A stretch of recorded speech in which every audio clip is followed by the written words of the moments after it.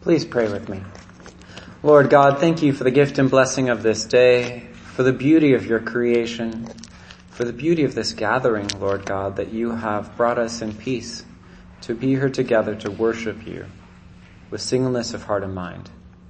We pray, Lord God, that you would reveal yourself to us today, that your Holy Spirit would fall afresh upon us, that you would restore to us the joy of our salvation. Lord God, and that the hope of your gospel would penetrate into the depths of darkness in our lives, Lord. That you would set us free and deliver us from the bondage of sin and death, Lord. That you would restore us to your kingdom. We pray, Lord God, that you would give me your words to speak to your people and give us all your word to proclaim your goodness in this world and the hope that is ours in you. And we pray this in Jesus' holy name. Amen. Please be seated. Morning. It is so great to see you all today. I brought with me one of my favorite props. It's a cookie. Right? And the good thing about having a cookie as a prop is if everything goes wrong, I can just eat the thing, right? At least I'll end up with a cookie. The sermon might have been terrible, but I got a cookie out of it, right? So the world can't be that bad if that's the case. Now, cookies. There were a number of fights in my household over cookies when I was growing up. And usually the fight was because there was one cookie left. Right? Did this ever happen in your household? One cookie left. And there were me and my brother, the two of us, and one cookie left. And so how did we decide who got the cookie? A battle of strength, that's right, because I was the biggest brother. That is the fair way to do it. The strong get the cookie, the weak have to wait for the next cookie. If they're lucky. No, that's not how we decided it. How? How would we divide the cookie? Because my mom made us divide it. One breaks, the other picks, right? How come the person who breaks doesn't get to pick? Because human nature would tell us that if you were doing that, you would break off the corner for your brother and give that to him, and then you would take the lion's share, right? That's how it is. Unfortunately, that is not fair. Yes, so one would break, the other, or one would divide and the other would pick. Needless to say, if you're the divider, do you want to be precise in the division? Yes. Yeah, I would get out like a ruler. I'd try and determine the center of the object and like do a ray out of that to make sure I was cutting it right down the middle. I mean, I'd get a real sharp knife. So I would, on a molecular level, I wasn't going to lose out on the deal either way. You know, try and count the chocolate chips in it, if it was a chocolate chip, to make sure, like my brother didn't get all, like 3 chips and I get 2 or something like that. Alright, you know, you gotta be precise when it's down to a cookie. It's down to a cookie. You know, and something like the division of cookies was going on in the church in Corinth, or had been going on historically. Corinth, of course, was a very wealthy city that was on the shortest overland path between the Aegean and the Adriatic seas. And so instead of going by boat all around the country, they could unload on one side and kind of march it through Corinth and then drop it off on another boat at the other end, and then a boat would take it from there. Right? It saved a lot of time, a lot of hassle. And so Corinth did very well in this, even though it wasn't a port city, even though it was several miles from the coast. It felt like a port city because it got all the wealth of trade going through it. Because of this, it was known for its artistry and bronze, but also one of the things that comes with being a port city is that it was known as well for its wanton sexuality.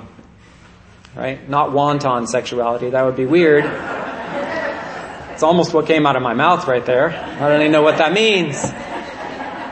Now, in the church in Corinth, there had as well been a fairness problem.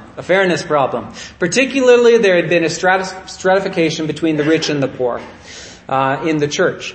And so the wealthy had been leaving out the poor by eating their field. They had these things called love feasts, these agape meals where they would come together and they would break bread together. It was kind of like communion, but it seemed like there were more dishes.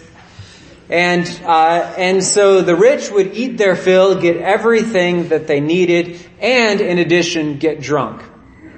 And what did that leave for the poor? Nothing, just the crumbs, right? Just the leftovers. Now, is this how church is supposed to be? No. On two levels, right? Should you be getting drunk? No. Right? I'll answer that for you. And then the 7:30 was a little slow with their response, so I want to just clear the air here. Yes. And then the second piece is definitely there should not be any type of hierarchy where some get more than others. That's not how it's supposed to work in the church. And so Paul addressed this in his first letter to the Corinthians, and to their credit, it seems like they really worked on it, because he doesn't mention it again in 2 Corinthians. But here, Paul is challenging them to expand their horizons and consider how they live, not only in light of their brothers and sisters in the church in Corinth, but also in light of their brothers and sisters all around the world.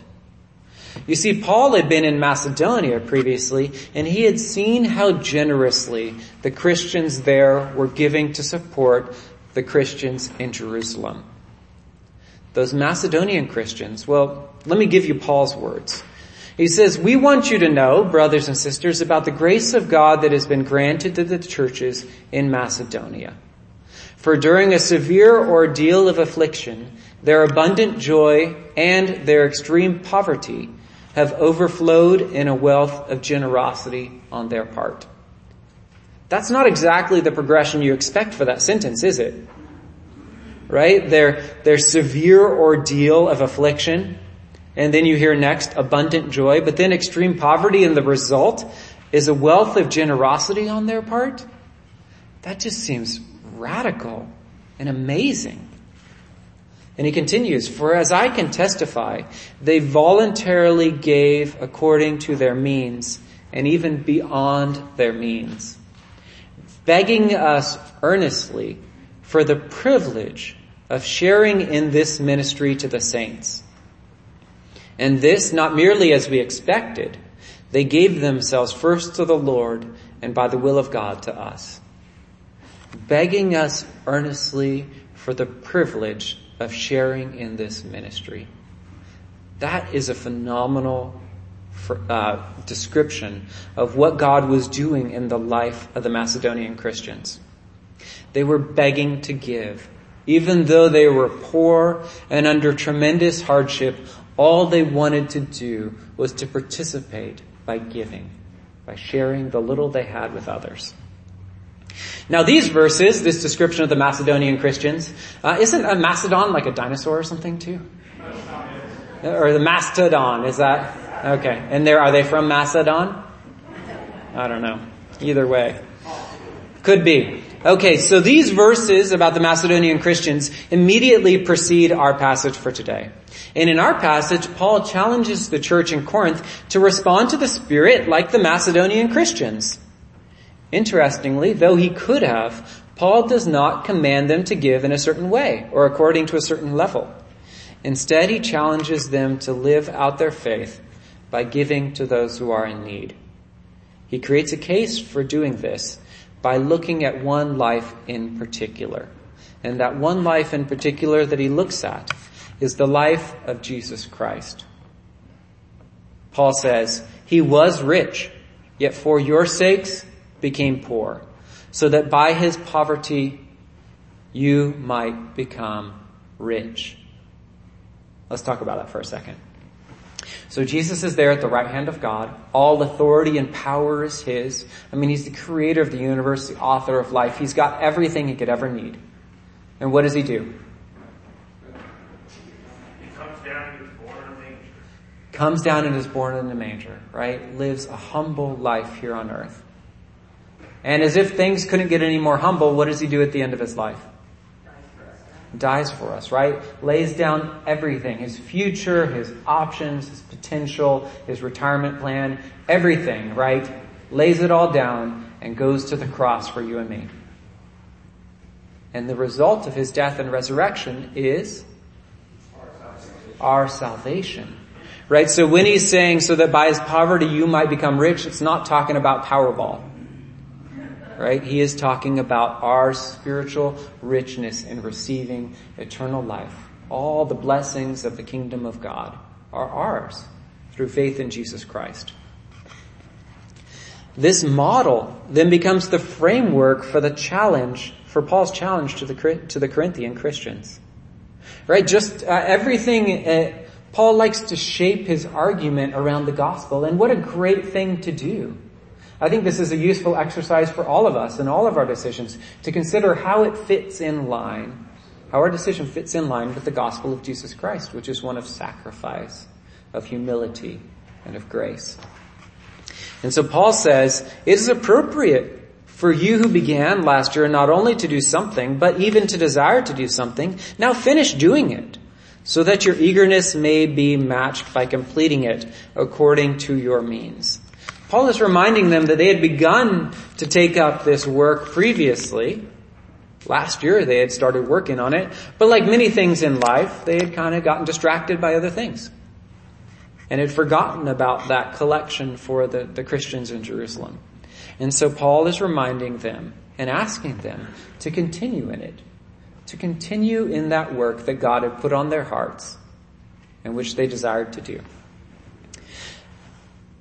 Now, if people don't want to do it, Paul seems to be implying that they shouldn't, right? That's why he doesn't just lay the commandment on them, because that would mean it doesn't matter what you want to do, you should do this.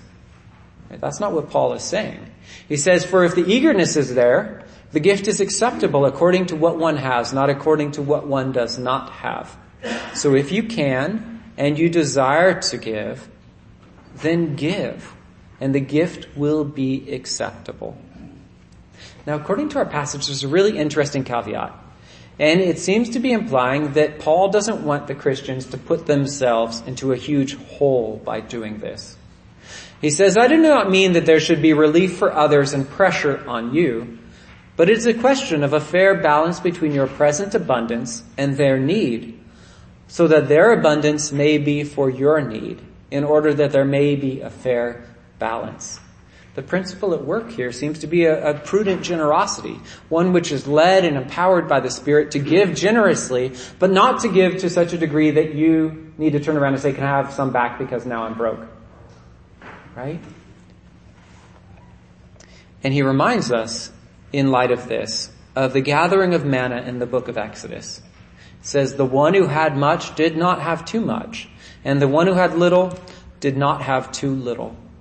You remember the people gathered, some gathered a lot, some gathered a little. When it came down to it, when they were feeding themselves through the week, the one who gathered a lot, they had just the right amount. The one who had gathered what looked like too little had just the right amount as well.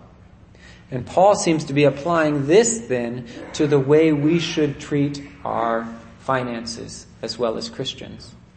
Right? That those who have a lot should share with those who have a little, so that all may find peace and sustenance in this world. Now, the specific circumstances in this moment of life in our church today are not the same as when Paul wrote this letter, obviously, right? We're not living in a city called Corinth, right? And we are not listening necessarily to people in Macedon telling us something. But the general themes are the same, regardless of what time period you find yourself in. Because do we live in a world in which not everyone has the same resources or access to resources? Yeah, not everyone does, right? Not everyone does. It's maybe where you live, maybe, the facilities you were born with, maybe the family you were born into, education level. I mean, there's so many different factors involved here. And are some comfortable financially and others not? Yeah, even in this church? Yeah, even in this church. The reality, though, is that even though some have more and some have less, all of us have been blessed with a certain degree of resources that God has entrusted to us. We call this idea stewardship. Right? You and I are stewards of what God has given us.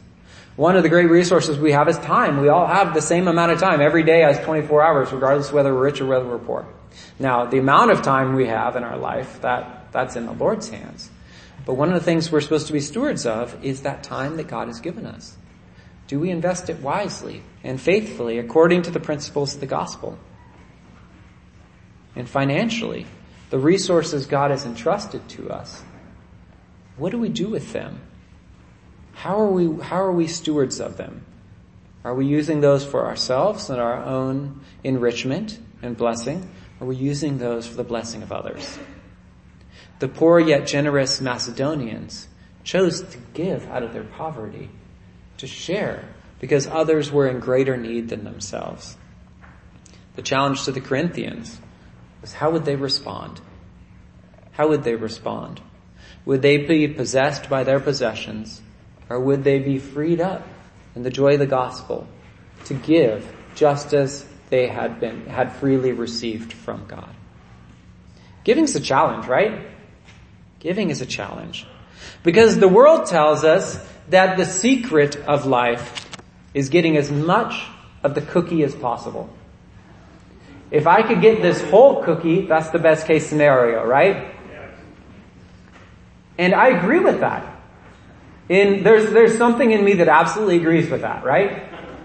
If I had my choice, I would sneak in the cookie jar before my brother was around and eat the cookie. Because I knew that if I brought it out when he was in the room, I'd have to share the thing. Right? But my heart said, get the cookie for yourself. And the world tells me that. And the world tells me it's even better if you get multiple cookies for yourself. Right? You don't need just one, do you? No, you need a whole box. You need a whole sleeve of these things. And you need as many cookies as you can get. And even better is to have a bigger cookie. All right? Not a little cookie, but a bigger cookie. Yeah. Bigger cookie. And my expanding waistline tells me that I listen to this advice, as flawed as it might be. But God tells us that it's not the size of the cookie or how much of the cookie I get that matters, but who the cookie belongs to and what I do with it. That's what matters. So the challenge we face as Christians is, who's right? Who's right? Is the world right? No. Or is God right? God's right. God's right. Part of me agrees with the world, right? I want the cookie. But the challenge is, God says, you will never find satisfaction in that thing if you use it for yourself. And I found that to be true in my life. Not only with cookies. You and I, we're about to approach the table of God, where we will take bread and break bread and share it. And we believe that that is Jesus Christ's body sacrificed for us. Do we ever run out? Do we ever run out of the body of Christ? Never. Is there a certain number of church services that can be done where we take bread and break it, and then that's it, no more Jesus' body to share? No. The most remarkable thing is that when we take and break and share, God multiplies. And we are all blessed in the process.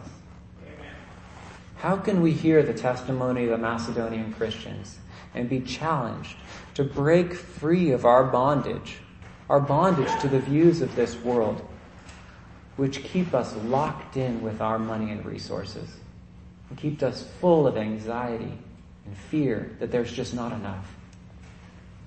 May we give freely, turning it over to our God and trusting that He will do great and miraculous things with what we return to Him.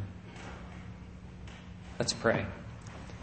Lord God, we thank You that You are a God of abundance, a God of provision, a God who, even though You are rich, yet for our sakes You became poor, so that by Your poverty we might become rich. Help us, Lord God, to see the riches You have entrusted to us.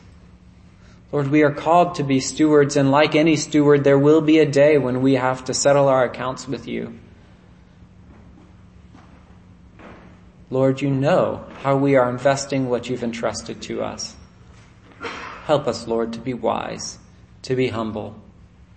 Lord, to confess that it is not our stuff, but that it belongs to You, and to use it for Your kingdom. Lord God, bring it up in us the desire of the Macedonians, that we might beg earnestly for the privilege of sharing in these ministries that You call us to. Help us to be generous and kind. And may it not be something that we force upon ourselves, but may it be a natural outpouring of the grace that You have given us. And we ask this in Jesus' holy name. Amen.